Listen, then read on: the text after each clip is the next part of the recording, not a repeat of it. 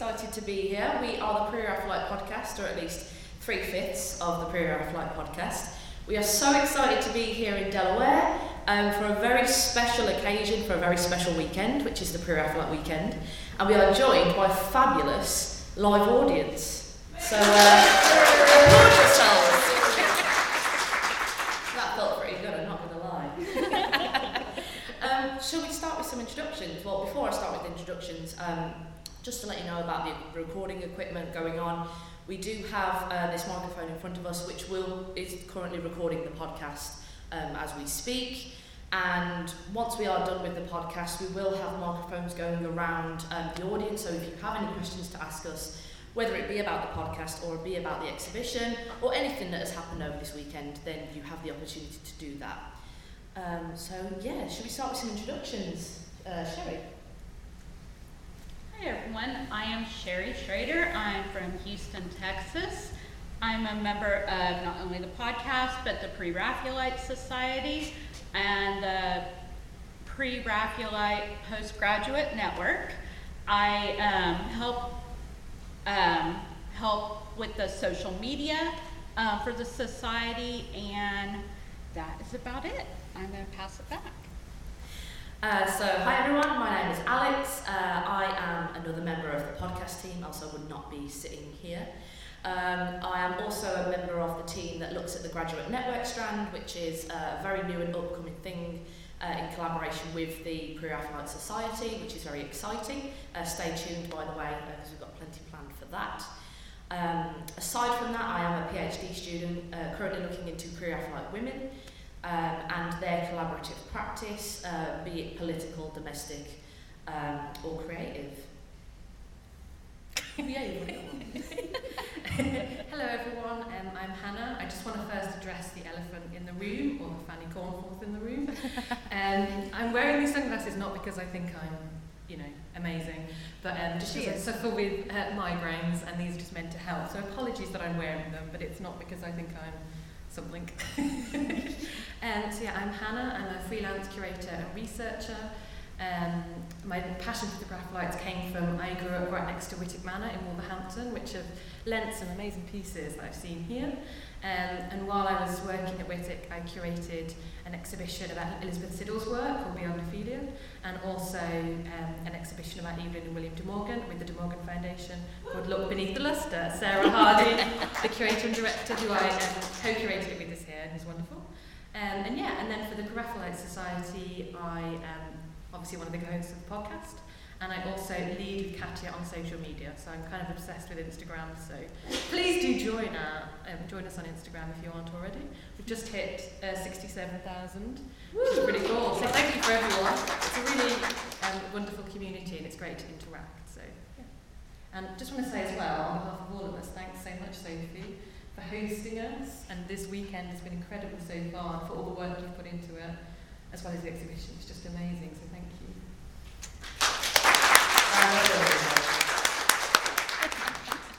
Well, it's such a pleasure to have you all here.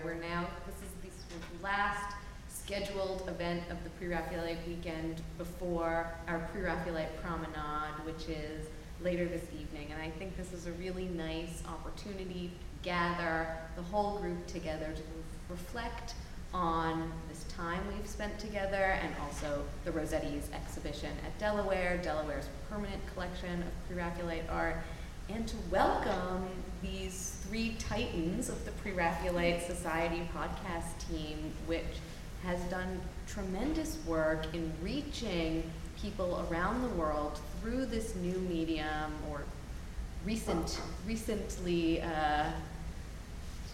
prolific medium of podcasting. And I think that many of us here found out about the Pre-Raphaelite weekend through the podcast team and through the Pre-Raphaelite Society's social media team. I know that many folks that I've spoken to from Colorado, from Michigan, came to this weekend because they saw it advertised on social media, and the Pre-Raphaelite Society has done incredible work to get the word out over the past few years. And you've reached 67,000 followers in less than a year and a half, haven't you? It's it's incredible that there are so many people now around the world connected around this movement, this British art movement that has been rather niche up until this moment. And so I know that Alex has prepared some questions for us to reflect on what it means to have a large exhibition co-organized with the Tate here at the Delaware Art Museum, and what can the after effects of this gathering be for our field. So I'll turn it over to you, Alex. Yeah, and just to add to that about the impact that social media has had on knowledge and appreciation of the Pre-Raphaelite movement, we have really seen a revival of interest as of late in Pre-Raphaelitism, and exploring not only just the art but different mediums and different artists. More obscure names are coming into contact by the day, which is what we do. It's the reason why we do it. And a contribution to what the podcast is making, we have listeners from every single continent in the world, and we had no idea that we would be reaching that far. It's just been more so just over a year since we set the whole podcast up. It was last October, and we've reached every single continent with listeners from Sri Lanka, listeners from Peru, places that neither of us would ever have even dreamed of being able to reach, which is an absolute privilege, I think. On that emotional note, let's go on to this really special weekend and the exhibition. And I really want to start talking about the conversion from Tate to the exhibition that we have here, and the differences and the similarities, and what our listeners who cannot be here for this weekend, what kind of works do we have on display, and in what ways is this different to the way that the Tate depicted the same exhibition? And that's what I wanted to start with, really. Well, this is one of my favorite topics. So it's because it's what I've been thinking about for the past year and a half, was how to translate an exhibition from a behemoth institution like the Tate into a much smaller regional museum like the Delaware Art Museum. Of course, we have incredible holdings of Pre-Raphaelite art. I know I don't have to say it, but just to get it on record in this podcast, largest collection of Pre-Raphaelite art outside of the UK. It is almost a meme at this point, but despite having this collection that attracts people from all over the world, what would it be like to have a blockbuster show of works primarily from the United Kingdom in our much smaller scale galleries? And so to just paint a picture of what the Tate galleries look like for those of you who didn't have a chance to see the show, the exhibition at Tate was in the Linbury Galleries. And that's a series of 9 rooms off of their Manton entrance. And so these are ground floor galleries. And you enter the galleries one way, and then you go through all 9 discrete rooms, and you exit through the last room. So this means that unless you're going to cut the galleries down the middle and force people to turn around and go back out the way they came, you have to use all of that space. And so the Tate did a tremendous job at filling their 9 galleries with works that ranged from Rossetti's early teenage years and then beyond the death of this generation of the Rossettis. They ended with the Ken Russell film and some lovely comic books by Barry Windsor Smith. This was looking at the legacy in the 20th century in different media of the Rossettis and the Pre-Raphaelites. And so, as all of you know who've been here in Delaware even for 5 minutes, our special exhibition gallery is architecturally very different from the Linbury Galleries at Tate. It is one large room with movable walls. And so the Tate's show was able to have very discrete sections in their exhibition where were codified and bounded by the rooms. And I wasn't going to be able to do that here. And so I had to think about ways to reduce a 9-section show because of the 9 rooms to a show that would make sense with sort of porous section divisions, because we weren't going to get that architectural division moving from one area of the show to the next. And so what I did was I reduced the number of sections to 5, and I shifted some of the early narrative of the show to focus more specifically on this long creative exchange between Gabriel and Elizabeth Siddall. So one of the sections that I removed in order to do that was a lovely section at Tate that was on the formation of the Pre-Raphaelite Brotherhood, showed some works by Millet, William Holman Hunt, and really provided that origin story of when the 7 members of the Brotherhood come together and write their manifesto, as it were, in the germ, and start exhibiting together using the initials PRB. And so that was actually one of the easy things for me to eliminate and not feel just sort of like wrenching, like I was cutting, omitting one of my own children. It was, I could handle it because the Delaware Art Museum has its permanent collection galleries in which the Pre-Raphaelite story is already told. And so people who come to the Delaware Art Museum, of course we want and we hope to encourage people to come here to see the Pre-Raphaelites and to learn about the Pre-Raphaelites for the first time, and we hope that our permanent galleries do that. But I also felt like in a small museum where there's actually not that much distance between those permanent galleries and our special exhibition space, that I didn't need to repeat that story in the exhibition. And so you'll see that I don't have in this show those paintings by John Everett Millet and William Holman Hunt.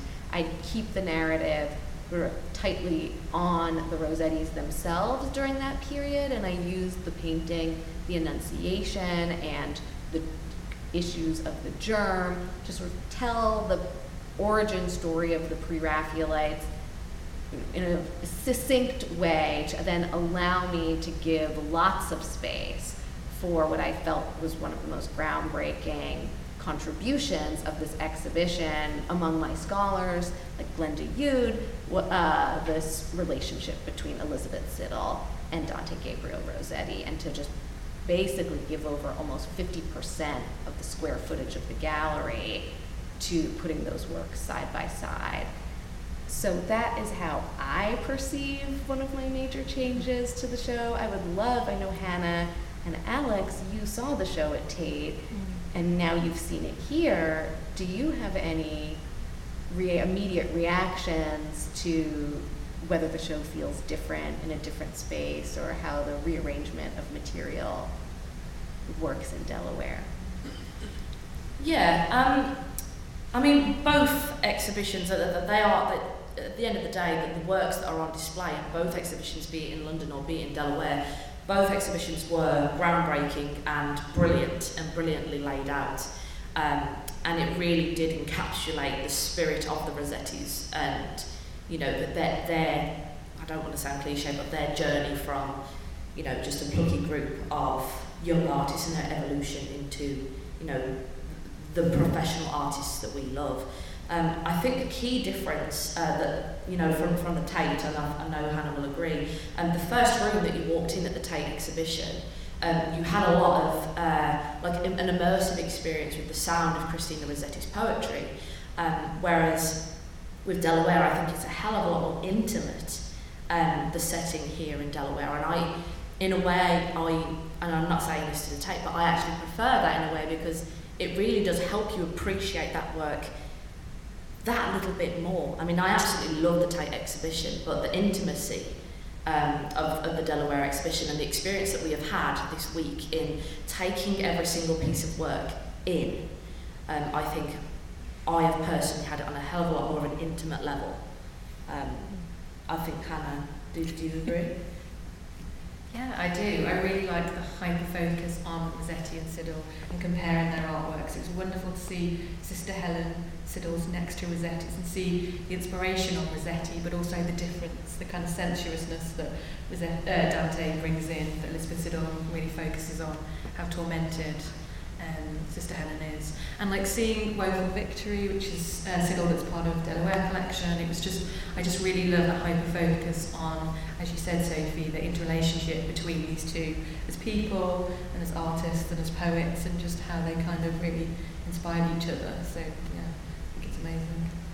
And to respond to what Alex said about how the Tate incorporated sound and poetry recording into the space, this was, I didn't have to wrestle with this because it just wasn't a possibility for us in this big open space.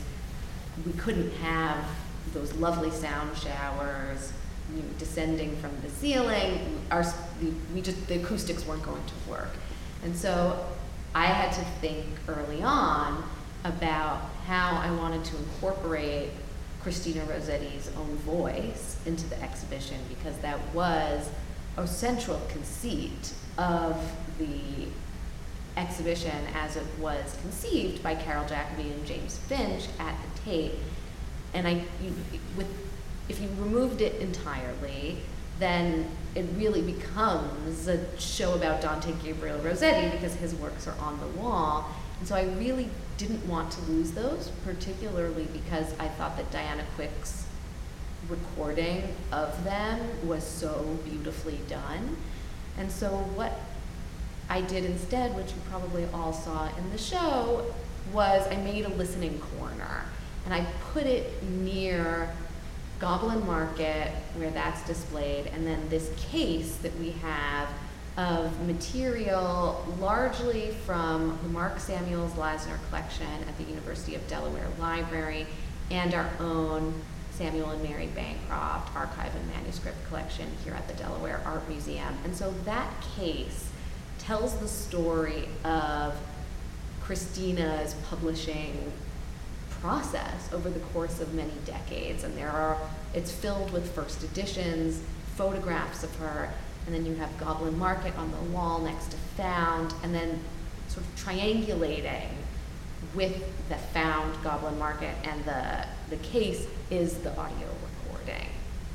And I had hoped, and of course it's up to the visitor to let us know whether or not it was successful, but that poetry nook, that recording, the listening opportunity would give people a respite in an otherwise large exhibition that we don't want people to rush through. We want people to take their time and to take about 10 minutes to listen to all of the poetry straight through, which is a totally different experience than going through the Tate show and listening to it just one excerpt at a time. I'll be interested, we've only been open 3 weeks, and so I'll be interested to see what the impact of that sort of necessary curatorial change is on the viewer experience of learning about Christina Rossetti in this exhibition. I did just want to add a point to the listeners who are not in the audience today. We have had the privilege of viewing some really beautiful works, thanks to Mark Samuels Lasner, and many of us have had the privilege of being able to see those works in person, which I personally, I'm really, really thankful for, because a lot of the works I didn't really know that much about, and hearing the anecdotes that Mark Samuels Lasner has, just his fountain of knowledge of all of the works that he has in his collection.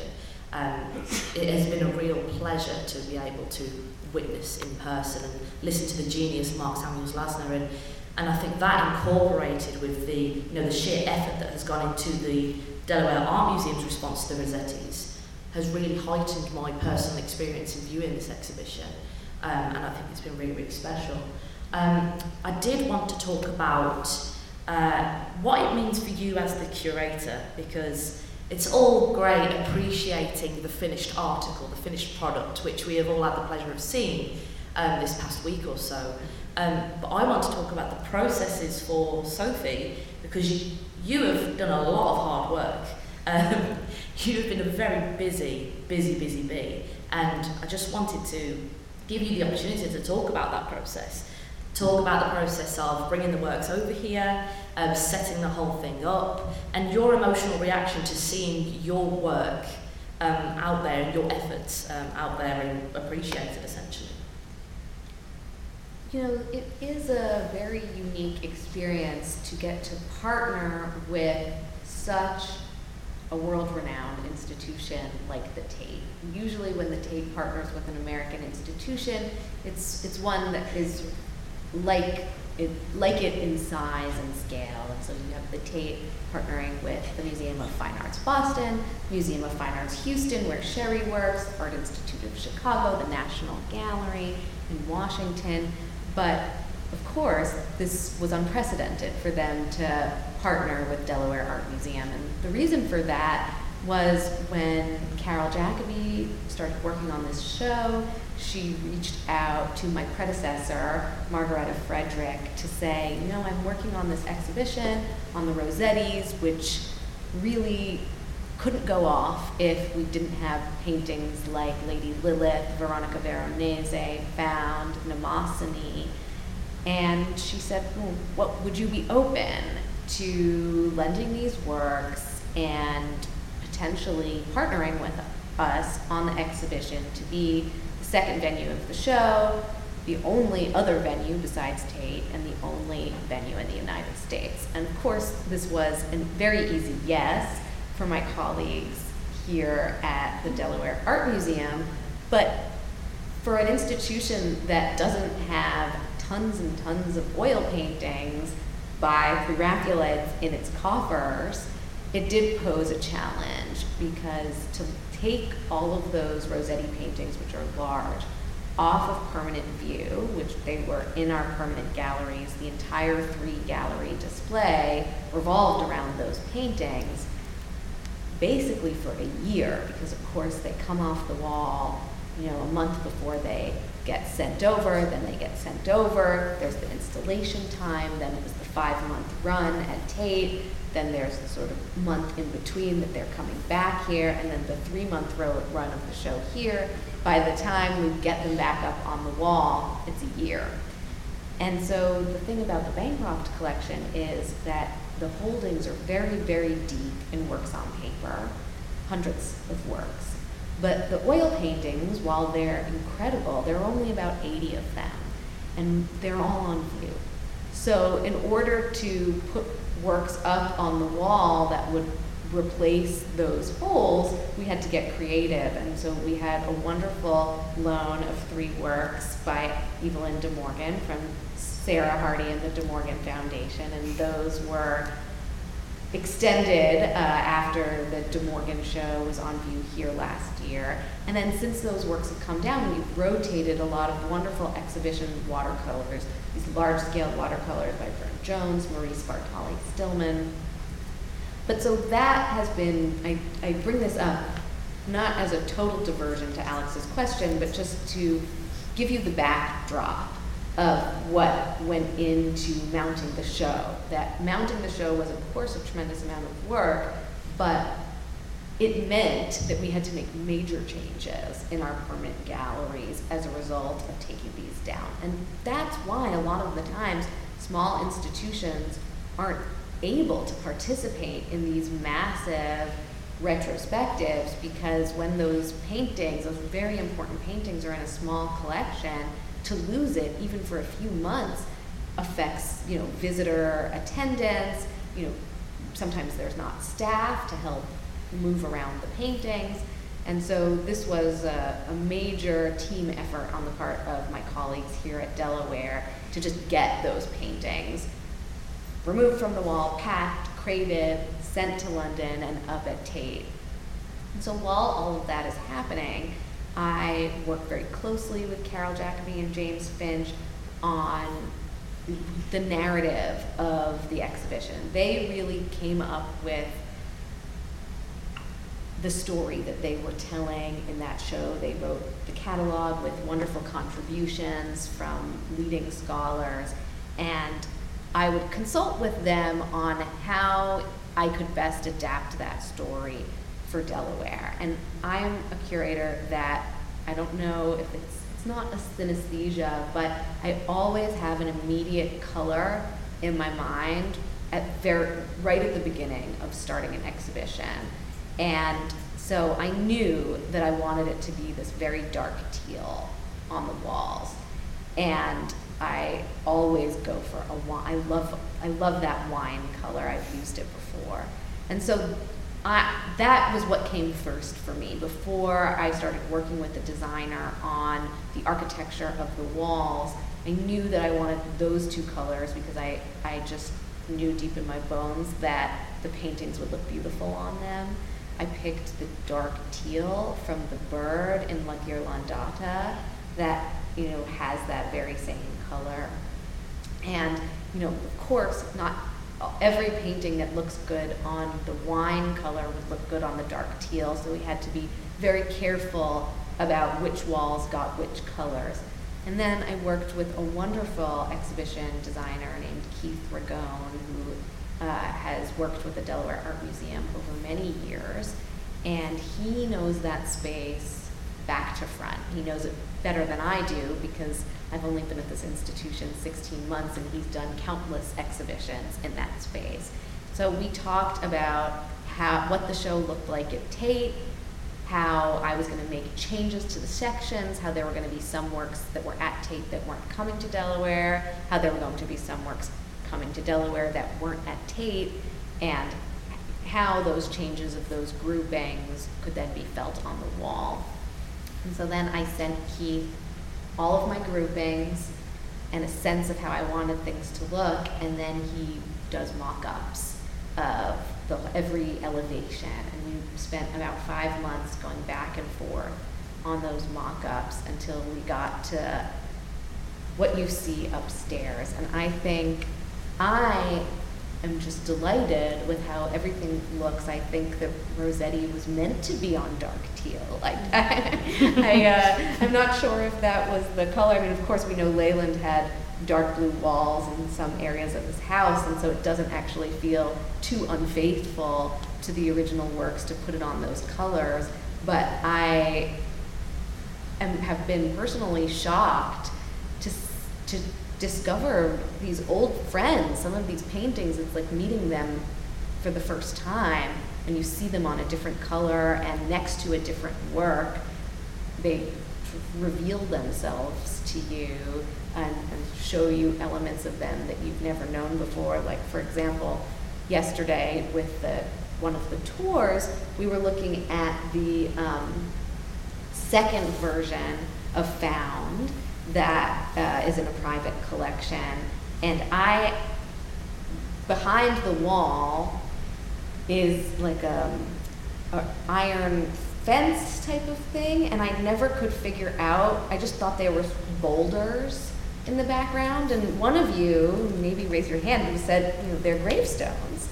And I had never noticed that before, and I've looked at that picture many, many times before. And so that's what's so wonderful about bringing these groups of people together to actually look at objects in real life, is that you see gravestones where you never saw gravestones before. Yeah, and just to quickly add to that, and I think that's what the beauty of events like this really is. We've all come together, and each and every one of you have had some kind of contribution to, or you've offered your interpretation of a piece of work, whether it be in the current exhibition or whether it be in the permanent collection here at Delaware. And coming from from my personal experience, I have viewed certain paintings in certain ways, of course, but the contributions and the offerings that people have given this weekend have changed my own interpretation of certain works. For example, Sherry, your work with the Burne-Jones collection in the permanent collection. I'm not one who normally looks at Burne-Jones pieces, but now I am viewing his works in a completely different light because of our contributions and our discussions that we have had in the gallery talks that have taken place across the weekend.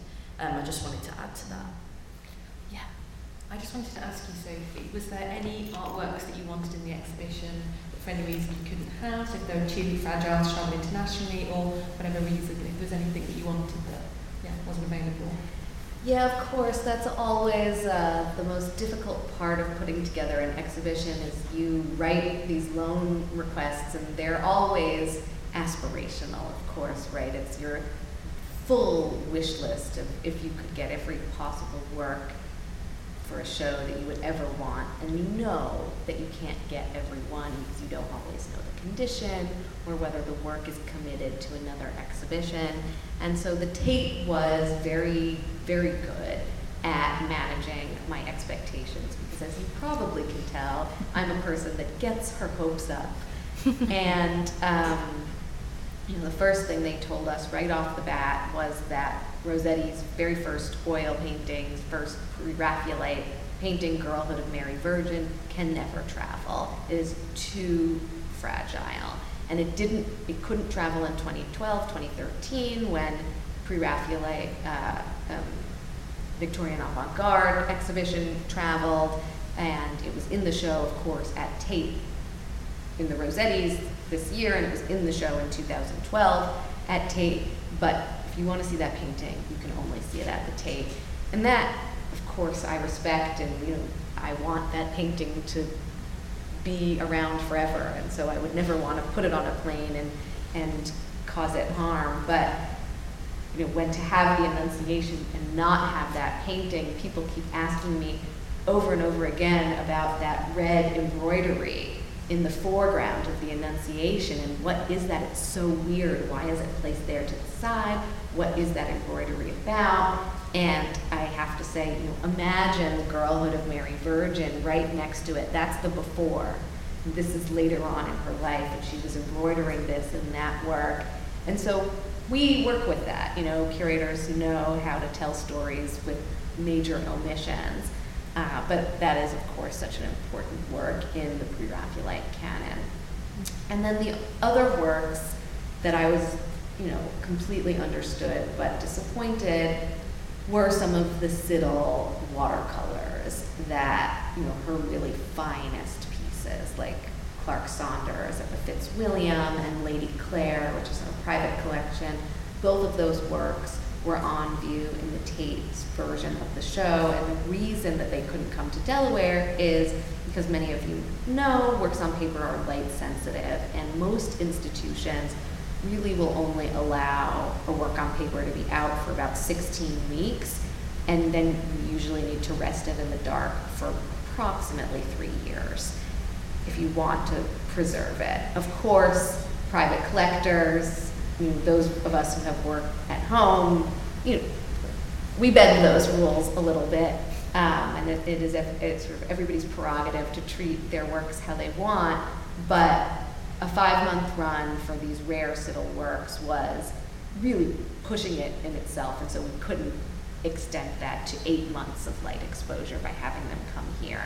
And I will just say, though, to praise the Tate, those Rossetti watercolors that are in the exhibition,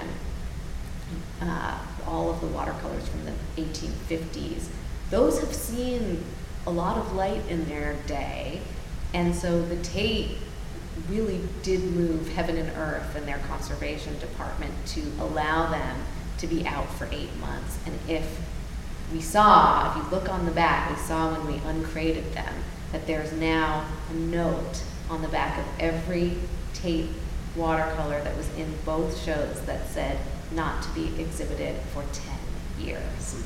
So those works now, because they've been out for 8 months, need to rest for 10 years to just guarantee that this light exposure won't have adverse effects. So for all of you who are here in the audience, for those of you who are listening, who have seen the show either at Tate or in Delaware, it's not a once-in-a-lifetime experience, but you're not going to have the chance to see these works again for a very long time. So I hope you enjoyed them, and I hope you'll take the time to come see the show and enjoy them. That's fascinating, Sophie, thank you. I actually wanted to ask everyone on the panel, because we're here obviously for the Pre-Raphaelite weekend, what's been your kind of favourite thing you've done so far? So if I start with Sherry. So much.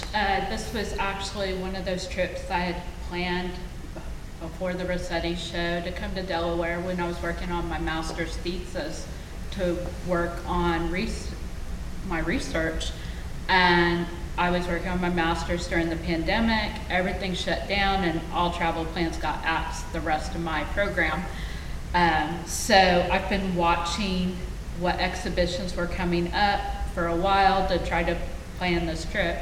And of course, seeing an exhibition that was at the Tate and then also coming here was just an ideal experience. And then also having talked to Sophie, and she had told me about the plans for this weekend, and there's so many people who I've met in person for the first time, but I've known through Zoom or Teams or email for the past several years. So it's been just great to meet people in person, meet my podcast members in person, and just to see this exhibition. It's so beautiful, and as Sophie mentioned, just knowing the fragileness of the works on paper and to be able to see so many in one place at one time. And I appreciate, like when you hear, that they allowed this extended period, it makes it just that much more special. Yeah, it'll be, it's 10 years rest, but who knows when they'll pull it out again. I mean, that's just the minimum. So, it's just been an amazing experience, and getting to see all the galleries in person, it's always much different than your digital versions that we all work with so many times. Just to add on to Sherry's point, it's been an absolute pleasure to be able to meet Sherry. Being able to see you in person for the first time when, we communicate a lot via online, and if it wasn't for the Pre-Raphaelite weekend, that probably wouldn't have happened, and I hope someday you'll be able to see all 5 of us on a stage. Being able to have Carl, shout out to Carl and Esther as well, who couldn't make it to this exhibition. That's the dream, to have all 5 of us here, or as such a special event. To talk about my highlights from this trip, what I've loved about the general the programme of this weekend is the range of activities that have been available. So we've had gallery talks, we had a little bit of a mini bus trip after the Mark Samuels last minute collection. It's like a carry-on film for those from the UK. It's a very English reference. Yeah, it's a very English reference. Also, we had a hair drawing workshop this morning, which was new, and we had some very choice interpretations of Lady Lilith's bright pink hair. That one was an interesting one. High tea as well. The gallery talks, not just in for the show, but we've also had the permanent collection really brought to the forefront. Which, by the way, once the Rossettis is over and done with and packed away, that doesn't mean you shouldn't come to Delaware, because the permanent collection is equally as fantastic, and I heartily recommend anyone to come over and see it.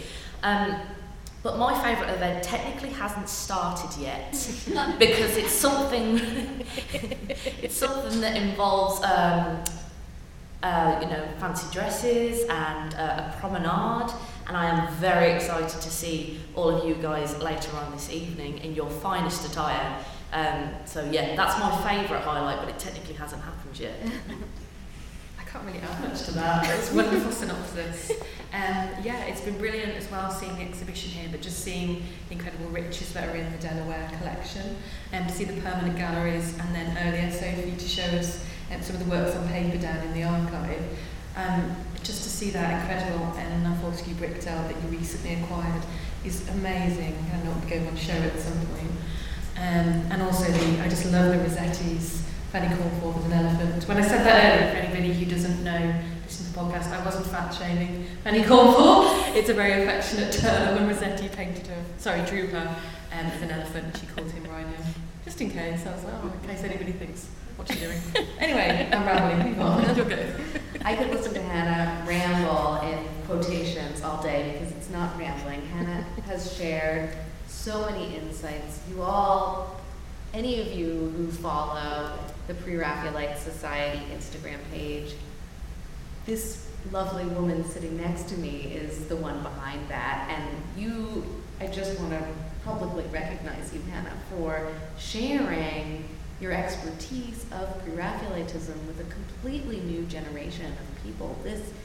We have faculty members. We had Tim Barringer here on Thursday. There are professors and curators who are bringing this work to life for young people, but they're not reaching 67,000 people every single day, and that's what you're doing, and multiple times a day. And the endless knowledge and sort of Rolodex of Pre-Raphaelite images that you have access to, your groupings, your themes.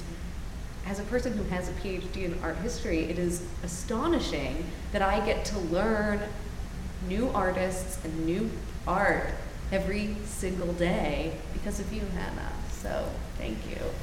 As an English person, I really can't take compliments. Yeah. I just fall into a hole somewhere. I just want to say, thank you all. I just want to say as well, so I work with Katya, who does the posts for Facebook and Twitter for social media, and I kind of really was inspired by her to start it. But no, it's a real, it's a collaboration. Like all the comments I get, people share their own artworks. It's just been really nice to kind of meet so many people who are so enthusiastic about the Pre-Raphaelites. So it's not me, it's the art. It's amazing. So you can tell yourself that. Yeah, and I just wanted to add, if any of you do follow the Pre-Raphaelite Society Instagram page, we have a certain special reveal that's going to take place later on, which is what dress you've decided to wear for this evening.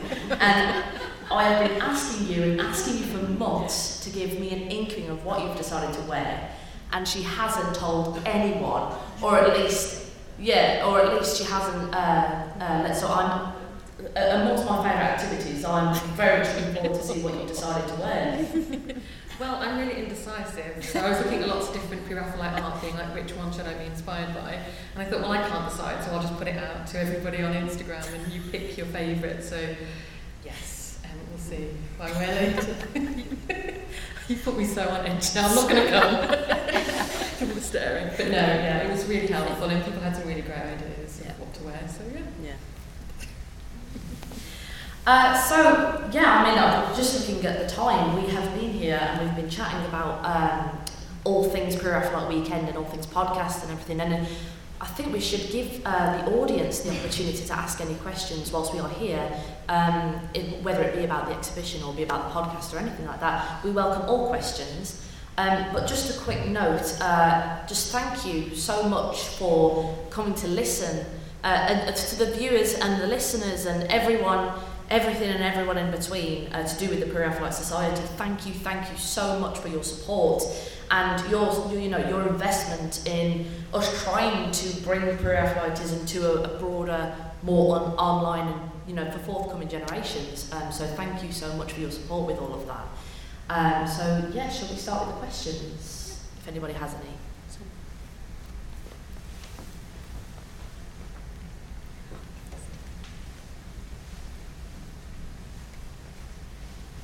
First of all, thank you guys so much for being here and for hosting this live podcast episode.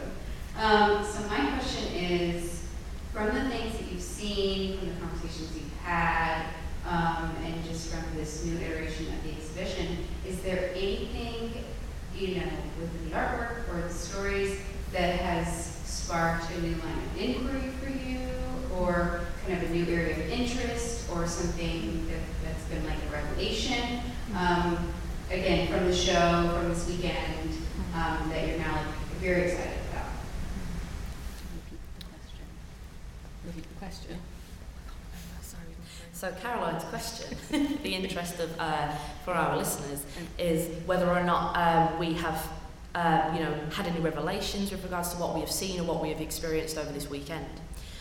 Okay, so I'll start with that. For me, a lot of the materials that are on display, particularly the sketches to do with Barbara Bodichon and Anna Mary Howitt, I needed to see for my current research, for my thesis anyway. So it has brought, providing me with a fresh lens to look at those pieces, and being able to see them in person rather than relying on a digital image is always a plus.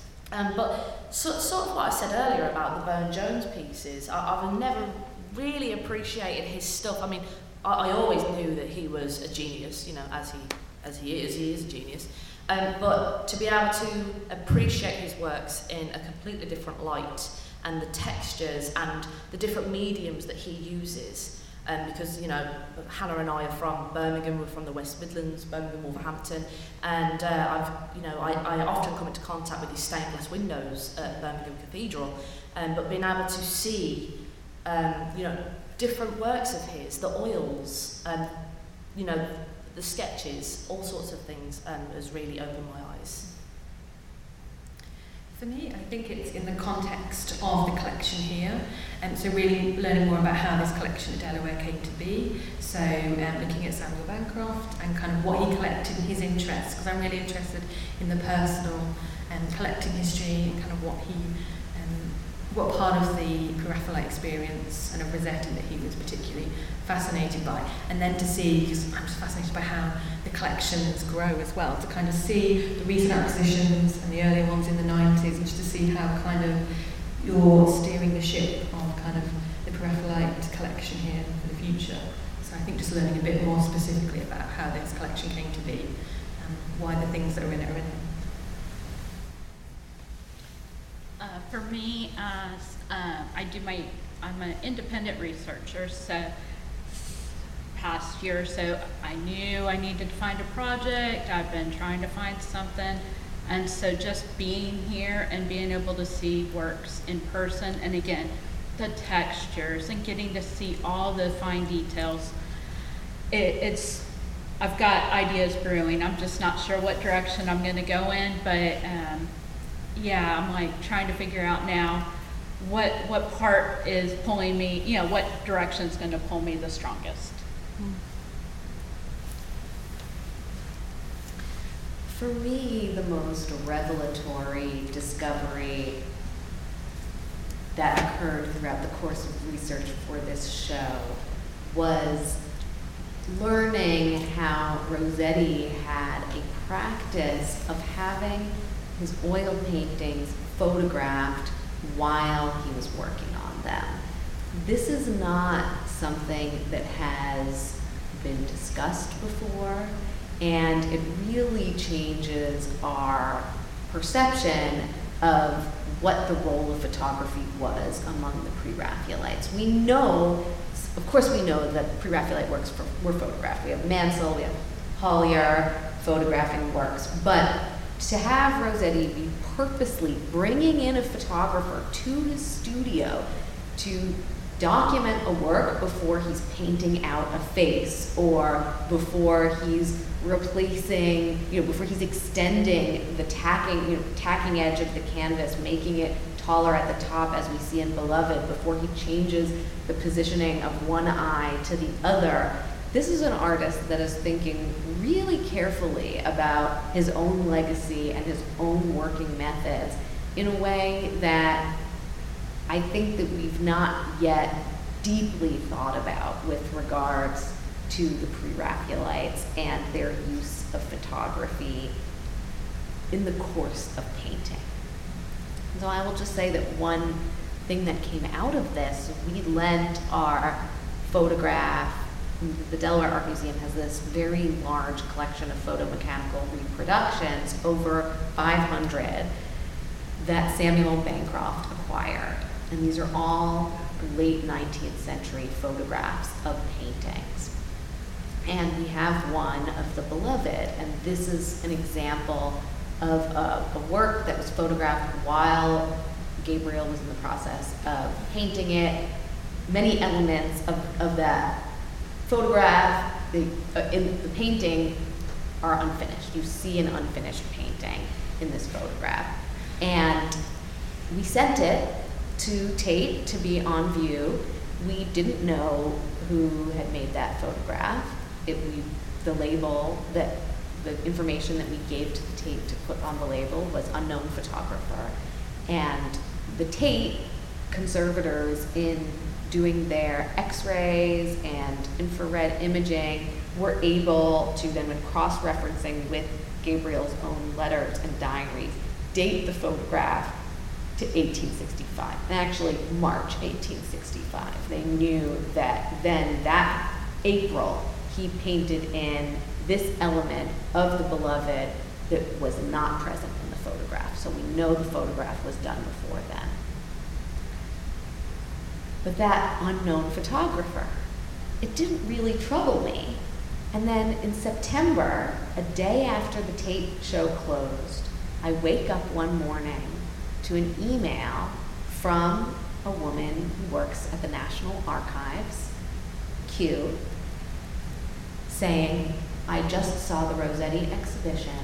I saw your photograph of the beloved.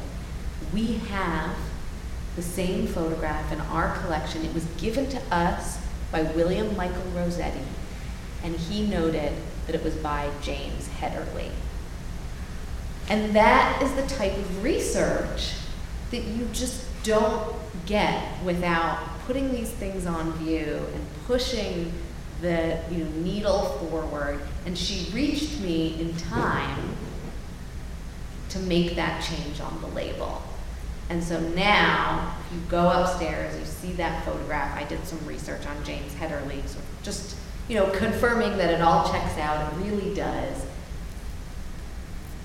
We're displaying that photograph with a new attribution, and to have this name, so many of the photographs that are of Rossetti's works, we have long been unknown. Was it James Hedderly, who was the photographer that was coming time after time and photographing Rossetti's work?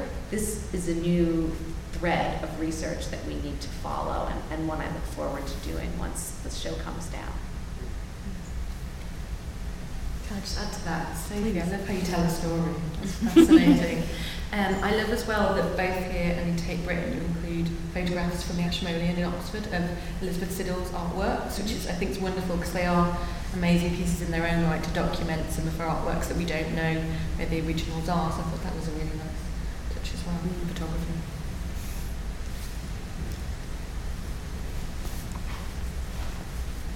Thank you. First, I have this is a two-part. First, the podcast, I have to tell you a little testimonial. I happened to be in London a year ago, a little art adventure, and I found podcasts while I was there. And I happened to listen to an episode about an exhibition at the Morris Gallery. I was going the next day. And it was so helpful and fun to hear that and to have that knowledge when I went in there. And so you're changing lives, I guess. Thank you. And then second, I have a question for you, Sophie. The Beloved, its placement is just so exquisite. Could you drill down a little for how you made the decisions for the Beloved? It's such a treasure to have it here, and the way it's presented is just impeccable. Well, thank you, Margaret. So Margaret's question was about the placement of the Beloved, and she was extremely complimentary about the placement of Beloved and how I came to the decision to put it where it was. Really, sometimes these decisions just get made for us because of the chronology of the show. It was going to come at about a halfway point, and it felt like too important a painting to just put on a big wall. I felt it needed to be on its own wall. And so once Keith Ragone and I started working on the design of the build, we knew we wanted there to be sort of a little niche about the Beloved, because I didn't have as large a presentation of preparatory drawings as the Tate had on view. And so I thought, let's feature the Beloved, but what I really wanted to do differently was to have the photograph right next to the painting so that you could look at both and you could see the painting and just pivot a little to the right and see the photograph. And you probably also noticed that there is this panel there next to the painting and photograph called The Beloved Beneath the Surface.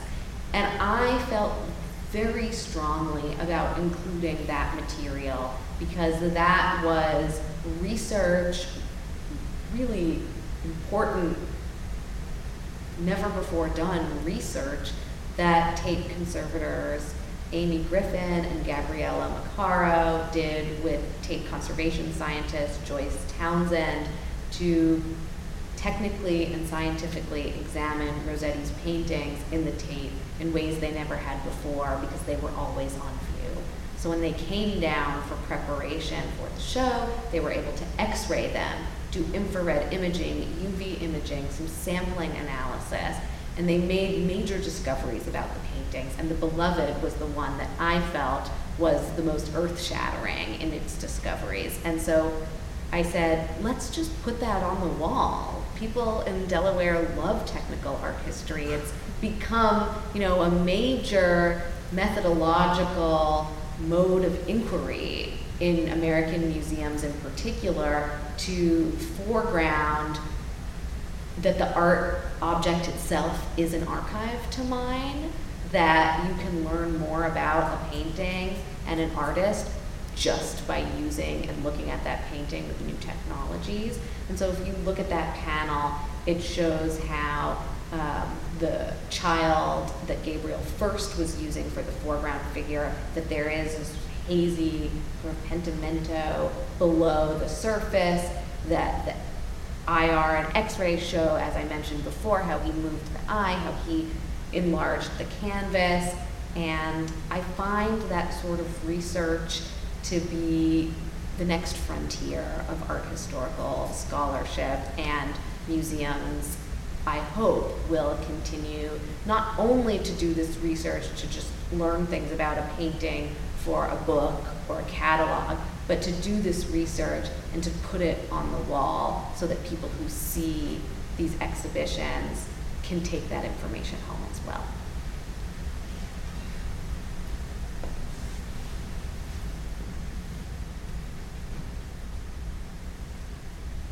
I'd just like to say something. It isn't a question. As I can remember going to the 1984 exhibition of Rossetti, changed my life. I wanted to become so involved with the Pre-Raphaelite Society. But since 1966, I heard from art teachers, and then in late latter years from scholars, that Rossetti couldn't draw, that Rossetti was quite sloppy, etc., etc. The one thing that this Tate exhibition showed was that Rossetti was a perfectionist. That is why, yes, he took money from his clients. It often took a long time for him to come up with his work. But he kept works because he was continually altering them. People used to say, oh, he's always spoiling his work, tinkering them. He had to change a few faces in a couple of works. But you talking about photography and the alterations, this Rossetti exhibition, first at the Tate and here, has shown what a master of his craft Rossetti was. He was a generous man to many impoverished artists. He often helped sell their work before his own. He shared his studio with poor artists. He was a great man. And I've said it time and time again this week, when he died, for me, I will always be grateful to Whistler, because in Whistler's words he said, Rossetti was a king. Okay, we are very aware of time, and I know so many of you must have burning questions, or we can continue this conversation. we can talk about Rossettis all day long. Let's face it, that's why we're all here. So we are going to wrap it up at this moment in time. Just a final note to say thank you so much to our listeners who will be listening to this episode. It's actually really weird to say it in person in front of people and not On a Zoom. Yeah, not on a Zoom call. And once again, just thank you so much for your support in, enabling us to continue with this, to continue with our research and continuing to get pre-raphiolitism out to generations to come, and long may it continue. Thank you as well to Delaware for hosting us today, to the museum and to Sophie and to all of you that have come to listen. We really appreciate it. Thank you. Again, just to echo Alex and Hannah, thank you everyone for your support, and thank you Sophie and Delaware Art for having us here this weekend. And it's so wonderful to actually do something live with my podcast mates and not have to do it over Zoom. And lastly, I think we should thank you guys. Round of applause. So please applaud yourself for being such a wonderful audience today.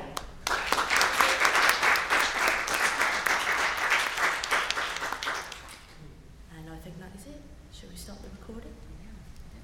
Thank you all for coming. This was a new experience for, I think, every single person in this room. It was an experiment that we talked about over Zoom, and I think we pulled it off. One take wonders. One take wonders.